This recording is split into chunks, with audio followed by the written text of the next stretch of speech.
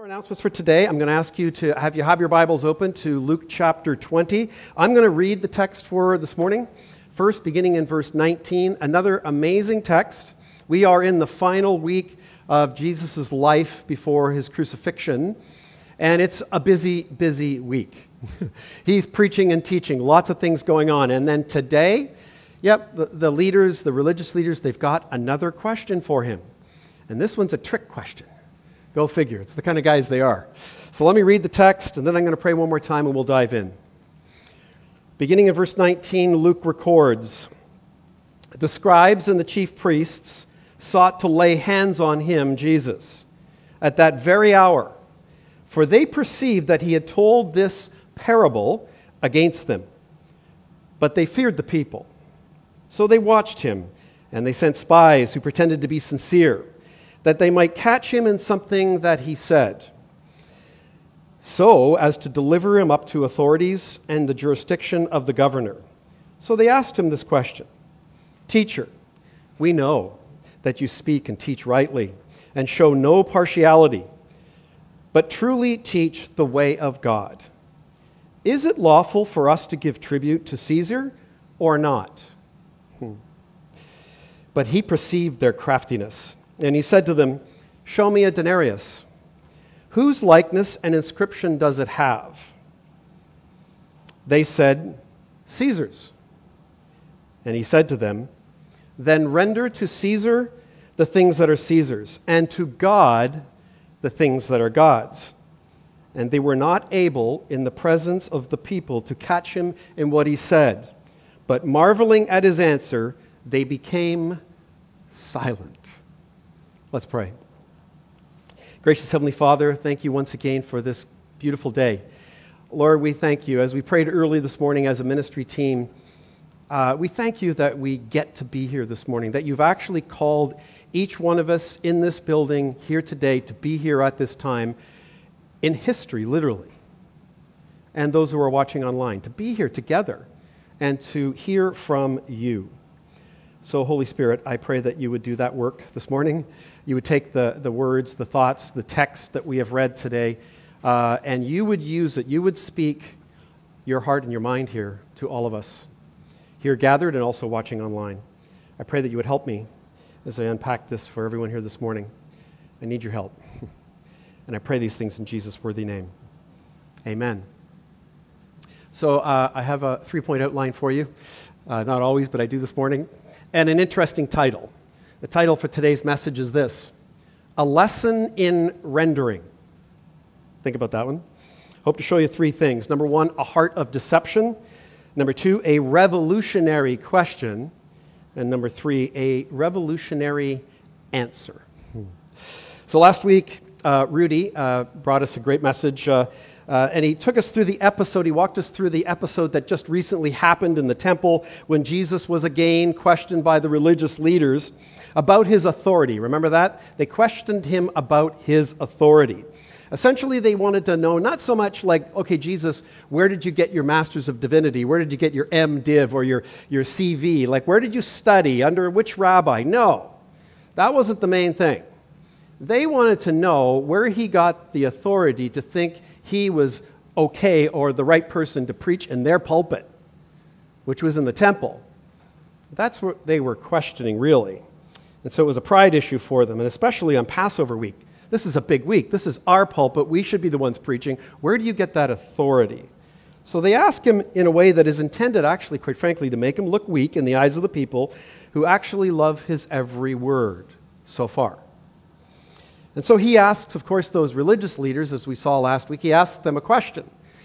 Was the baptism of John from heaven or from man? And now what he did in that particular story or episode was he put them into a corner and boxed them in, didn't he? Because, of course, if they say, well, he was from heaven, which is what the people believed, then, of course, Jesus could respond and said, well, why didn't you listen to him? You've ignored him, a prophet sent by God, that you need to repent.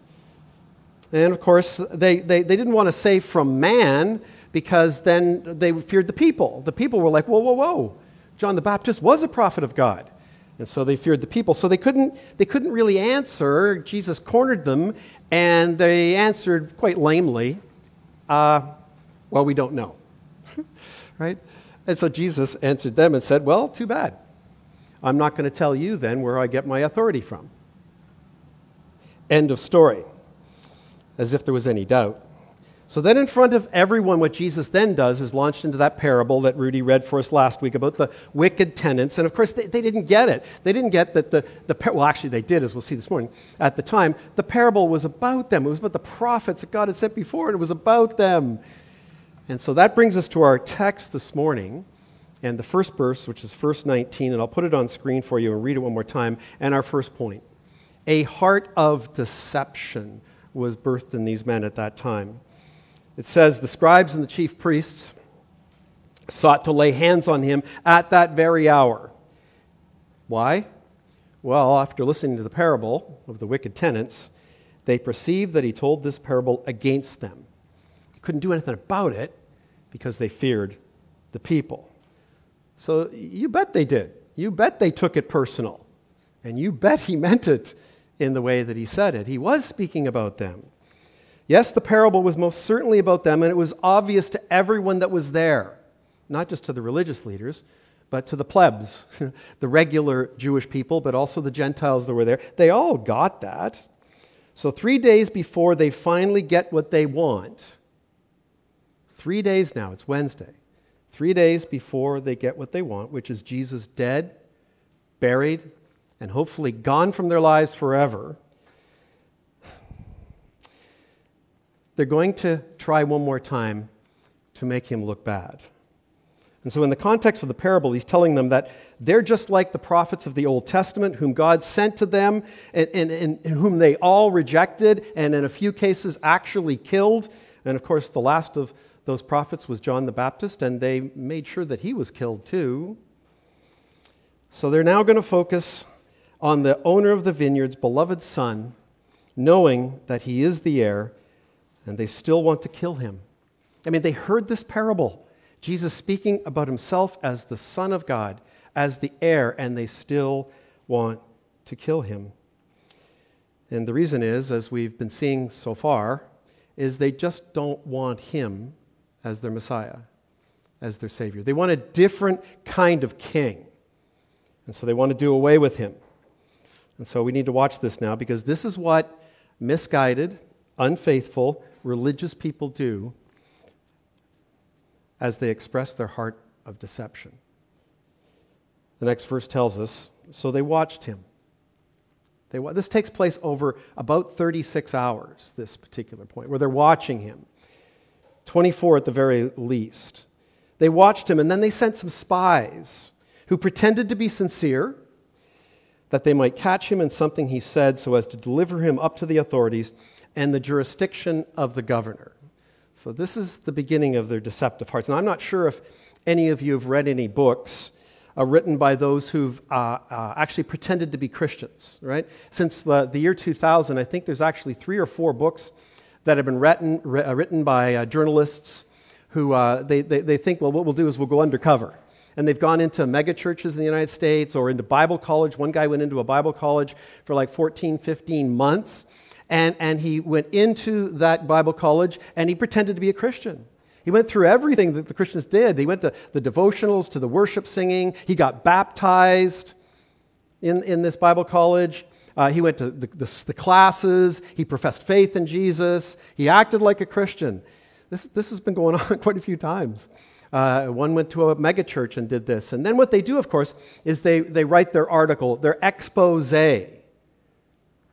of what they've learned. And it's interesting that in almost every case they expose what they expected to find, which was people who were kind of weird, were thinking that they believed in this mystical God that they've never ever seen.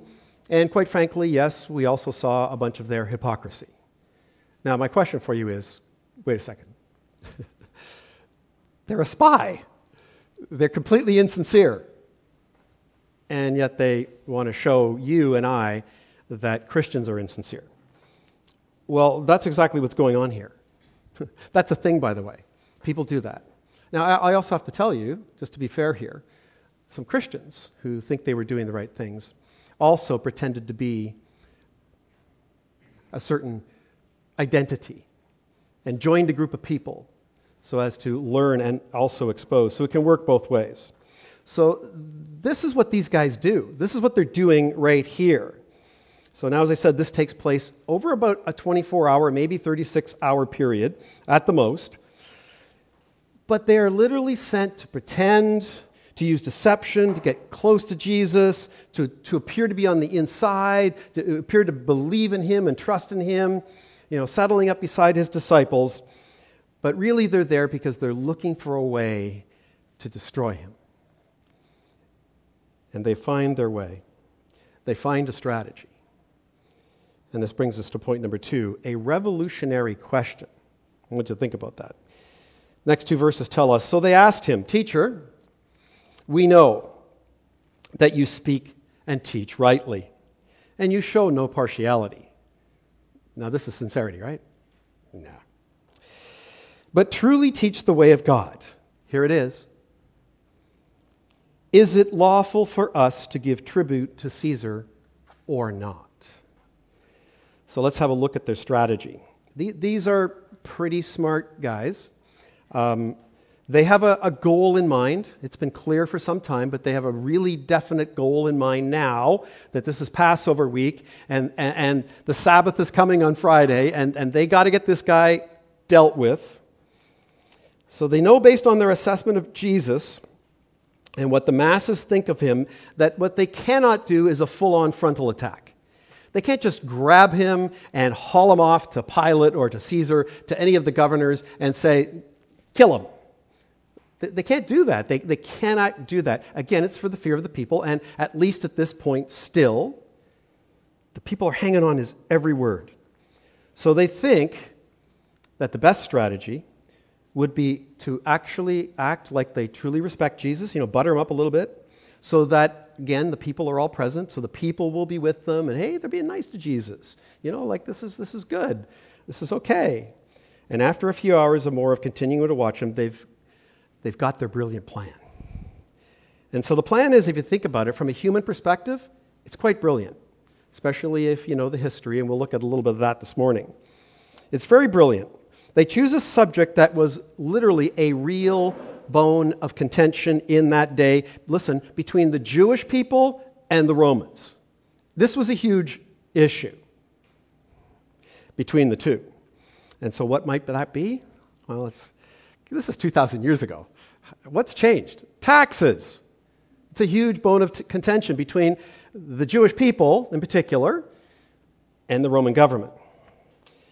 And so the question is, should the people of Israel be paying taxes to Rome? A tribute tax is what this particular tax was called, and specifically to Caesar. By doing this, they honestly believe, they would be dishonoring God to pay the tribute tax to Caesar. So that's literally a legitimate question, they would think. And you see, the reason for that is that Caesar, Augustus in particular, had declared himself to be divine. He declared that he was God. And to a lot of people, he was a godlike figure. And so for the Jewish people, at least, this was like, whoa, wait a second. Number one, we're not going to bow down and worship this guy and worship a guy who, and pay taxes to a guy who declares himself to be God, because, listen, that would be going against the very first of the 10 Commandments. Thou shalt not have another, what? God before you. It would be idol worship. So on one hand, it's a big deal. And they thought this is going to get Jesus. So I believe there are several lessons for us here. The lesson is that their actions clearly reveal something to us. Reveals their hearts. It reveals their hearts. And we got to be careful here this morning about our hearts. They're guilty of the classic lie. And the classic lie is, right? You've heard it before, that the end justifies the means. So yeah, we know it's dishonest. We know it's deceitful. But we have the right idea in mind. So these are the men, listen, who are supposed to be the leaders of the Jewish people. These are the ones who are supposed to be modeling righteousness and holiness in everything that they do. and teaching people to be that way. And so they're also the ones who apparently claim to love God, love His Word, love the truth, but this time, this is an exception, isn't it? And so my question is this the way any believer should behave? Let alone a leader in the church? So a lesson for you and I is that what we do or do not do also reveals our hearts. We can't just look back on these people on that day and say, bad old Jewish people. Like a lot of, in the past, Christians have done that. And no, this is reflective of all of our hearts. We need to remember the words of James in the first chapter, the stepbrother of Jesus, when he said, listen, don't deceive yourselves. You can't just be hearers of the words of the Word of God and not doers also. Like when it says that's a sin, don't do it. When it says do this, do that. So there's another lesson here, though. It might not be obvious at first, but I want to suggest to you that this is nothing more than classic diversion. Right? I want you to think about this.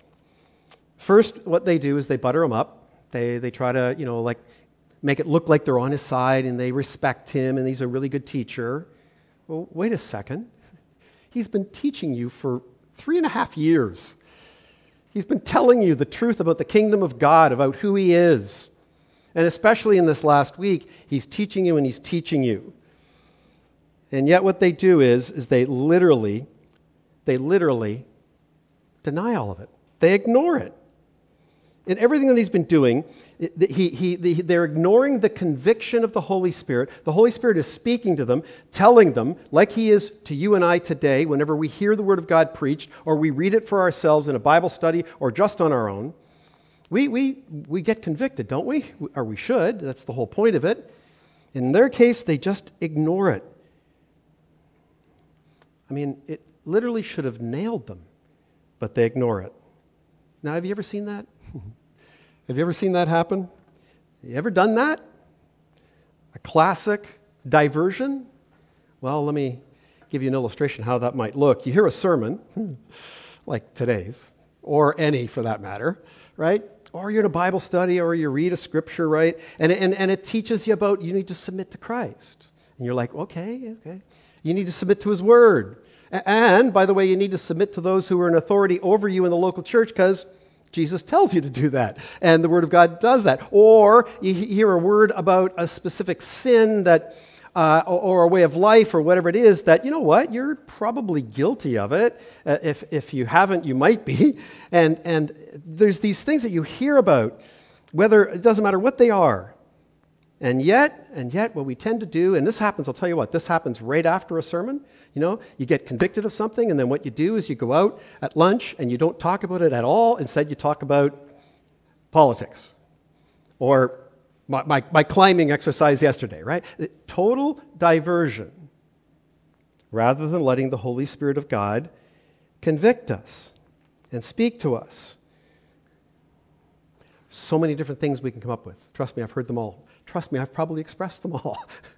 I've used diversion too when the Holy Spirit is talking to me specifically. It's like, well, I hope nobody talks to me about that afterwards.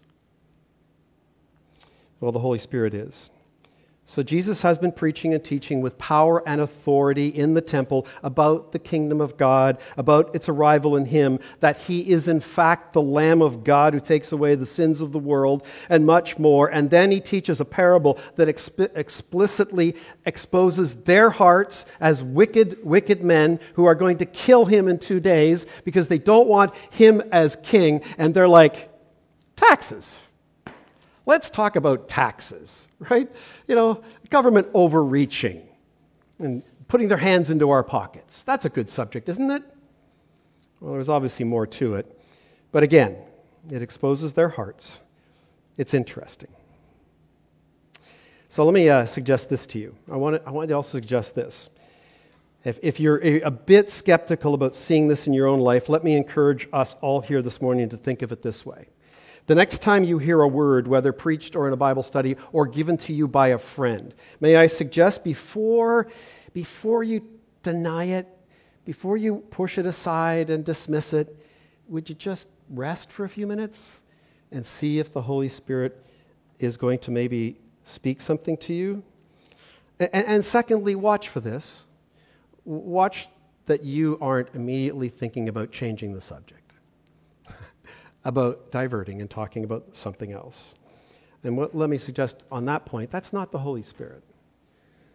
The Holy Spirit wants to speak to all of us almost all the time. Every time I'm preparing a message, I got to tell you, there's an old saying, if the sermon doesn't preach to the preacher, it won't preach. It's just true. And as I review these things over the last little while especially, it's doing a work on my heart. Another piece of background that we need to look at before we consider Jesus' response is important. This was not only a huge subject for them in that day, but something that had just actually recently happened. So this was subversive. This was revolutionary in the minds of the leaders. You see, what had happened is probably around the time when Jesus was about 8 to 10 years of age. There was a zealot whose name was, or he was given the name, Judas the Zealot. Interestingly, he was also from Galilee, which is where Jesus was from.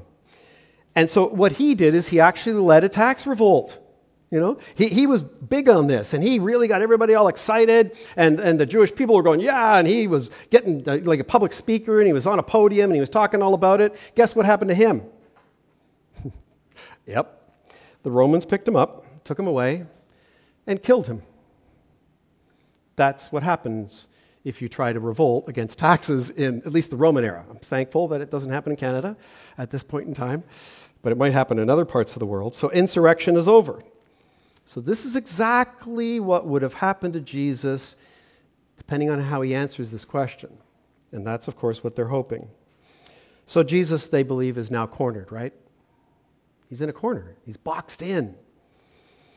Say no, you shouldn't pay your taxes, and, well, problem solved. Just like Judas the Zealot, they're going to come along, pick you up, take you to town, and hang you, or crucify you, or kill you anyway. And good, he's dead and gone. And then just as favorable in their opinion, if he was to say to the people, yes, of course, come on, pay your taxes. It's what good Jews do. It's what good Christians do. Well, the people would be like, what? What? Okay, wait a second. All that good teaching you've been giving to us, all that great, I don't know.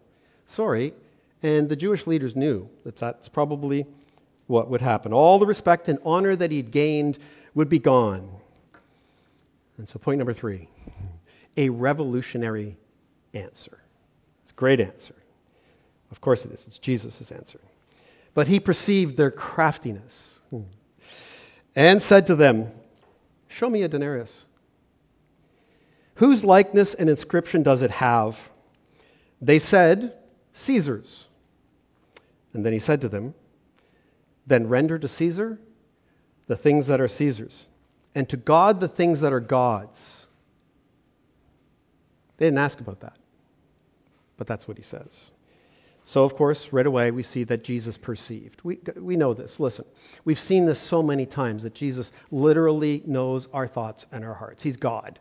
He knows exactly what we're thinking. He perceived. He understood. And so the truth is, we know this to be true. We maybe can fool other people from time to time. We can maybe even fool ourselves. We aren't fooling God.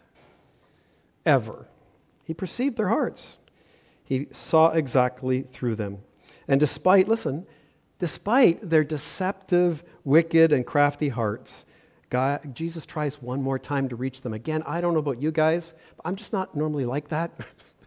You know, you criticize me, you try to, make me look bad, you say something not nice about me. Am I the only one? A little defensive, push back. Enough of these people. Not Jesus. So first he asks for a denarius. He asks for literally one of the coins, a denarius. And then he asks this, whose likeness and inscription does it have? Well, the word likeness is synonymous with the word image. They would have known that. That's an important word in this. And so we understand that it is Caesar's image that is on the front side of the coin, and therefore what belongs to his image should be given to him. Jesus wants us to know. But secondly, there is an inscription on the back, and again, the Jewish people knew this, and it read on the back of the coin, Tiberius Caesar, son of the divine Augustus. Augustus. So that was clearly blasphemy in people's minds. And so, of course, they answer quickly. Well, they go, come on, everybody knows whose image is on the coin. It's Caesar's. And then Jesus says what literally has become known as one of the wisest sayings of all times. If you go to law school in Oxford, Cambridge, in the United States, you go to any law school, they will take you to this answer. They will. They teach it because it's brilliant.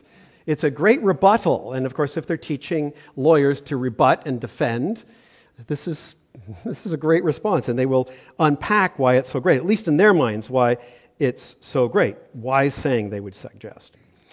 He says, of course, as we see here, then render to Caesar the things that are Caesar's, and to God, it should also say, and render to God the things that are God's. And so, of course, you've seen me emphasize it now. The key word here is the word render. It's a key word.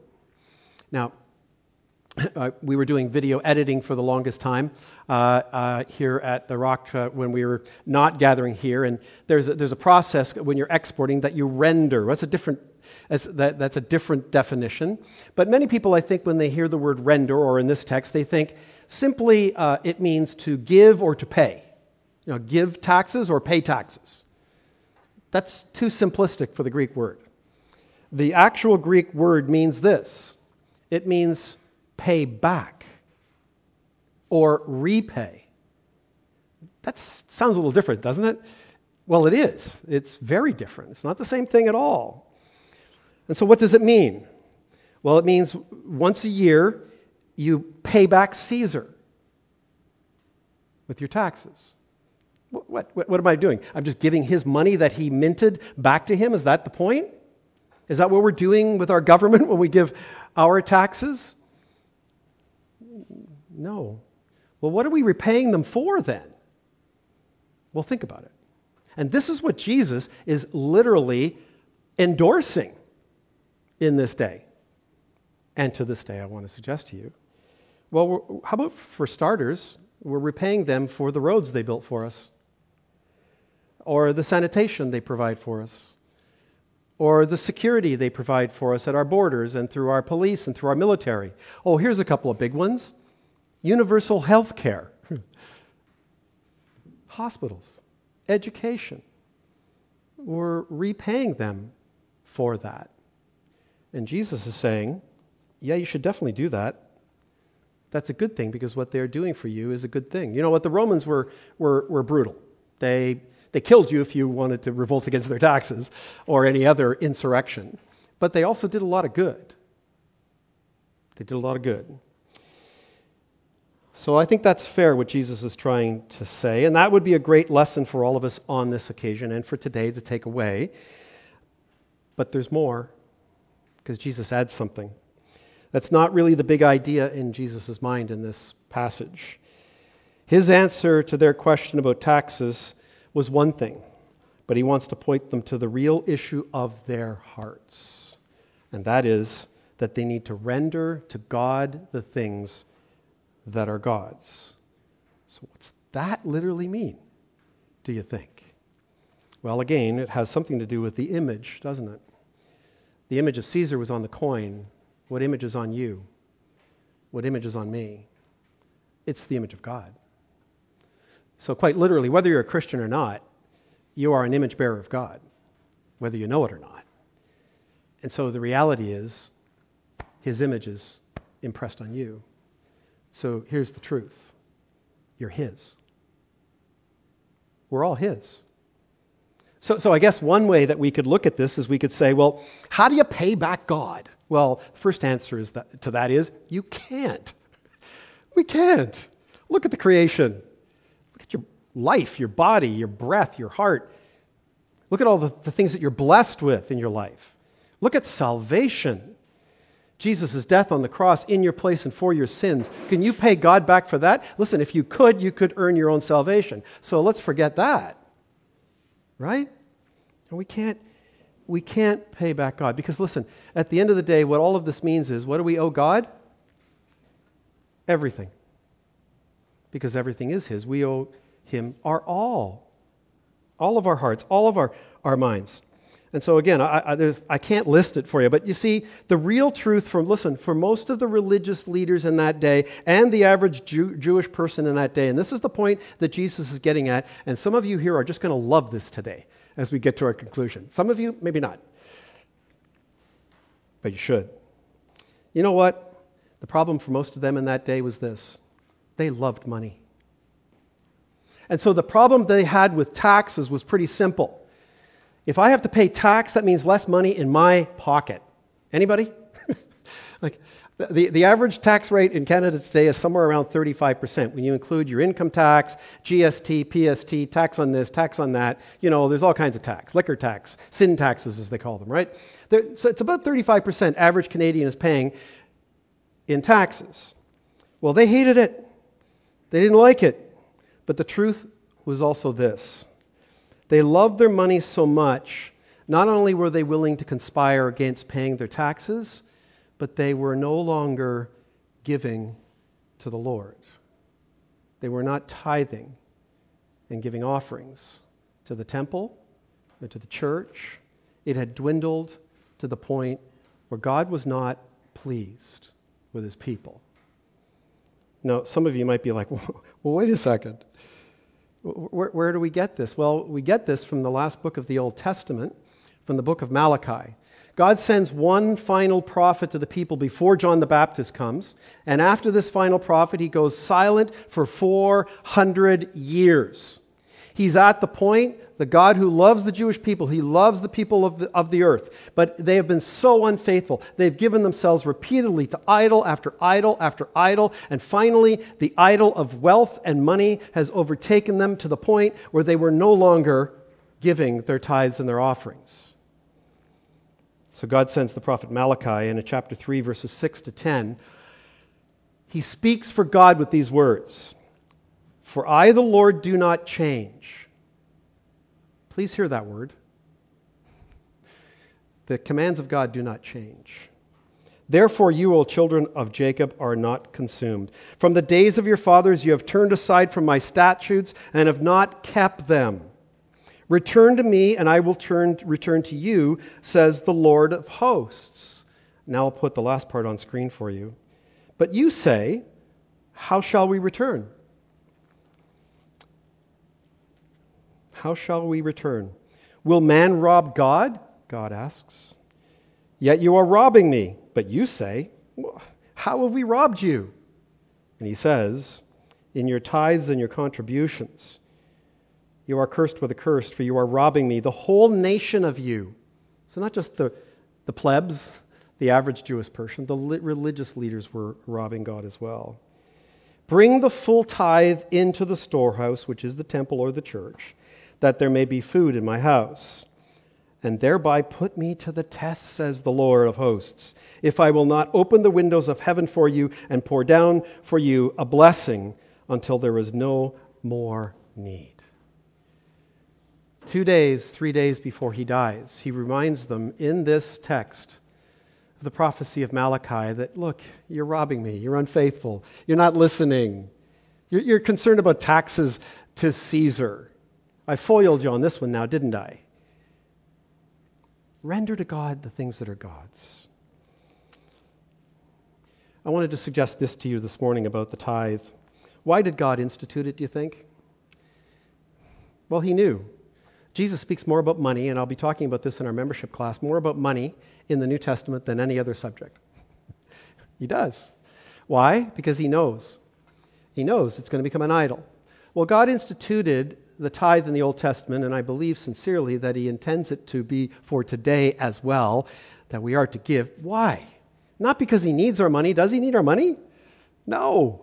Is it just he wants us to give so that the priests or the pastors can be paid and you can have full-time minister? No. It helps. He wants you to learn who's first in your life. He wants you to learn what it looks like to not make money an idol, but to worship God with everything. You know, God, you know what a tithe means? You all know, right? It means a tenth. 35% versus a tenth.